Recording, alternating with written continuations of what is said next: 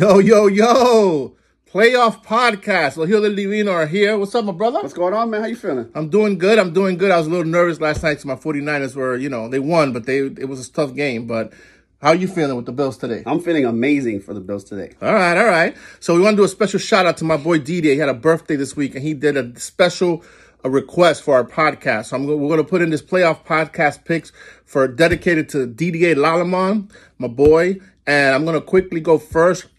D, I think you should bet on David Montgomery from the Lions getting a touchdown. 10 pays 18. Bro? Okay, I like that. Well, D, I don't know if you know the string of this podcast, but my brother does the safe bets. I like to do the risky bets, so it kind of comes close every now and then. But I got Deontay Hardy for the Bills. So if you guys don't know, Gabe Davis is out. Deontay Hardy is a sneaky pick. And he's paying like $5 pays. I want to say it's like 8-1, so you can make like $40 on that. So Deontay Hardy's touchdown score. I actually like that. You like that? Yeah. A little sneaky pick. Sneaky. All right. Hope you enjoy. Have a good one. See you next week. All right. Enjoy the Bills win.